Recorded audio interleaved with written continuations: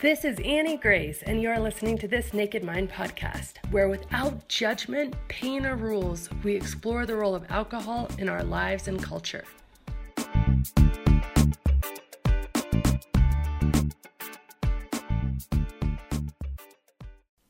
Hi friends, this is Annie Grace, and I am answering readers' questions. I'm the author of This Naked Mind, and today I have a question from Mark. He says, Annie, one thing that surprised me about reaching 1 year alcohol-free this week is fear that as more time passes, the less I'm going to remember why I quit in the first place.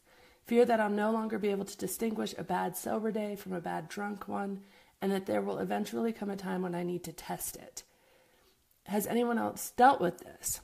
Any insight or resources you can point me to help me stay the course would be greatly appreciated.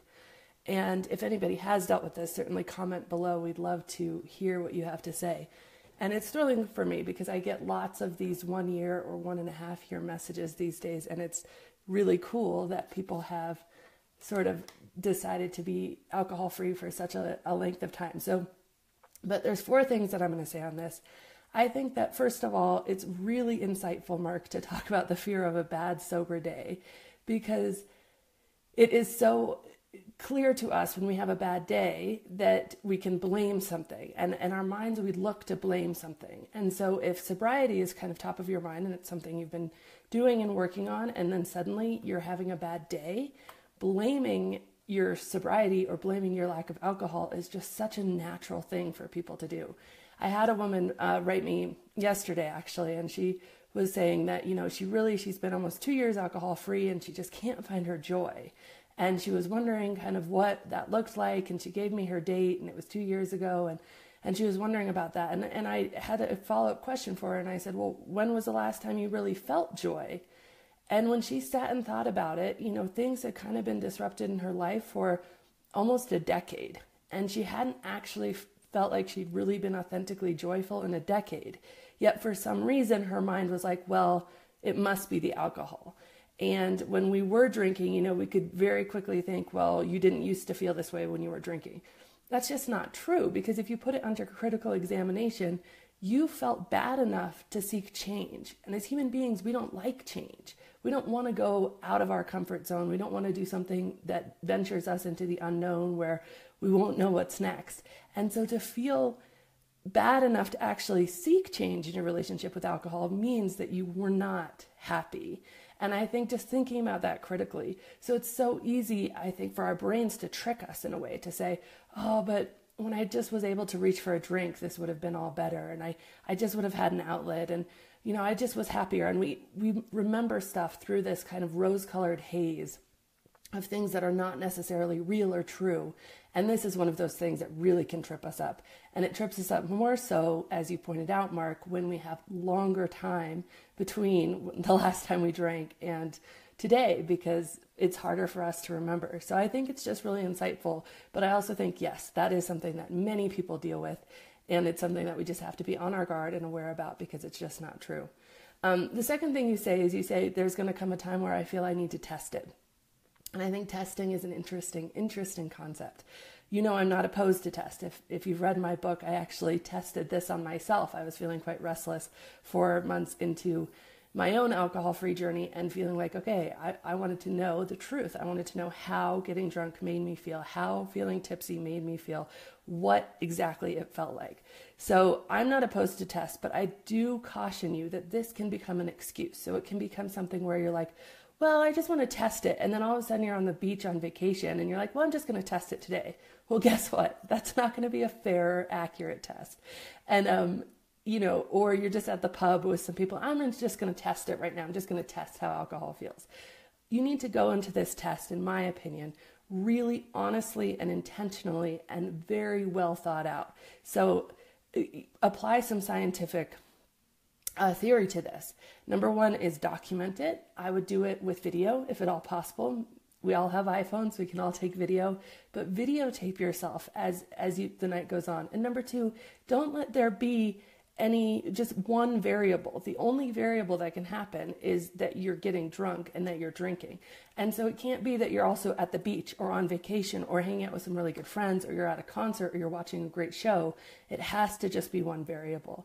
And so if you go into the test with that intentionality, this test is going to show you that, it will give you all the fodder in the world. It certainly did for me, for the fact that I didn't want to drink anymore. And even now, thinking back on those videos I took, there's no question in my mind that it wasn't the alcohol that was making me happy. And so it really delineated and separated how alcohol makes me feel, which was not very good, and the things that truly bring me joy. So I certainly don't discourage testing. I would just say, don't slip into a test. Don't use a test as an excuse that you're just out somewhere and now suddenly you're going to test it, because it just won't be fair. It won't be accurate, and it will certainly give you false results, if I can say that. There's a bit, I've been reading this book called Rewired by Erica Spiegelman, and there's a bit in it that I think is really interesting when it comes to testing and finding this for yourself. And she talks about the word authenticity, and she says, authentic is a combination of Latin and Greek words meaning coming from the author and one who acts independently. It means accurate, trustworthy, and reliable. When your authentic voice can be trusted, there's actually no need to look elsewhere for guidance. No guru, therapist, teacher, or best-selling author can give you better answers than the ones you end up finding within. And there can be no permanent change without awareness of yourself as unique in all the world. That's because no people will ever think, feel, or live exactly alike. And the authentic voice will always be more accurate, more informed to your situation than any cookie cutter advice or program. And in this way, you can begin to think of this journey through change as an adventure of deep self-exploration, a journey to your core. So I just wanted to quote that because I think it's so accurate for this idea of testing. Testing is not something that you should do without deeply introspecting and deciding what's important to you. If it's going to devastate you that you lost 365 days and you can no longer say authentically that you haven't drank for a year, don't test. It's just not worth it. And I think one of the most interesting things is that when you think about the test, not as just an excuse or not as just, maybe I'll test it someday when I'm here or there, or the mood strikes me, but you put the authentic scientific rigor into it, so often you already know what happens and your desire for testing just goes away. And then the last thing I'll say on this is that it will pass. It will certainly pass. I think this is very typical for kind of 1 year in. A little bit of the honeymoon phase has worn off and you're kind of adjusting to just life. And this is just life, and life has ups and downs and good days and bad days. I remember feeling this myself. About a year in, I was finally feeling good enough to start the journey. It was about 9 months in, so it passed a year when I was really getting off all the antidepressants that I had been on for years and years. And I was on this just sharp emotional roller coaster, and so many things were going absolutely nuts for me in my life.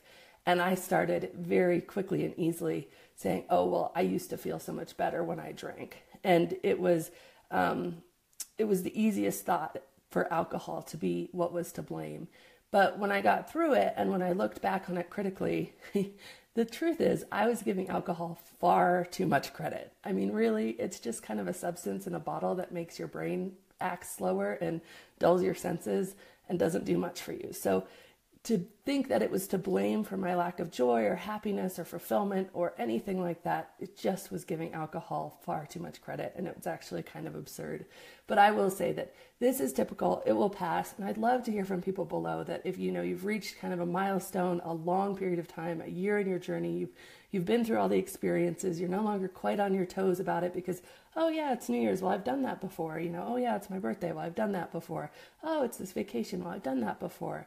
And you start to feel this nervousness that, will I even remember why I quit? We'd love to hear from you if there's other things that you've done that have been really helpful.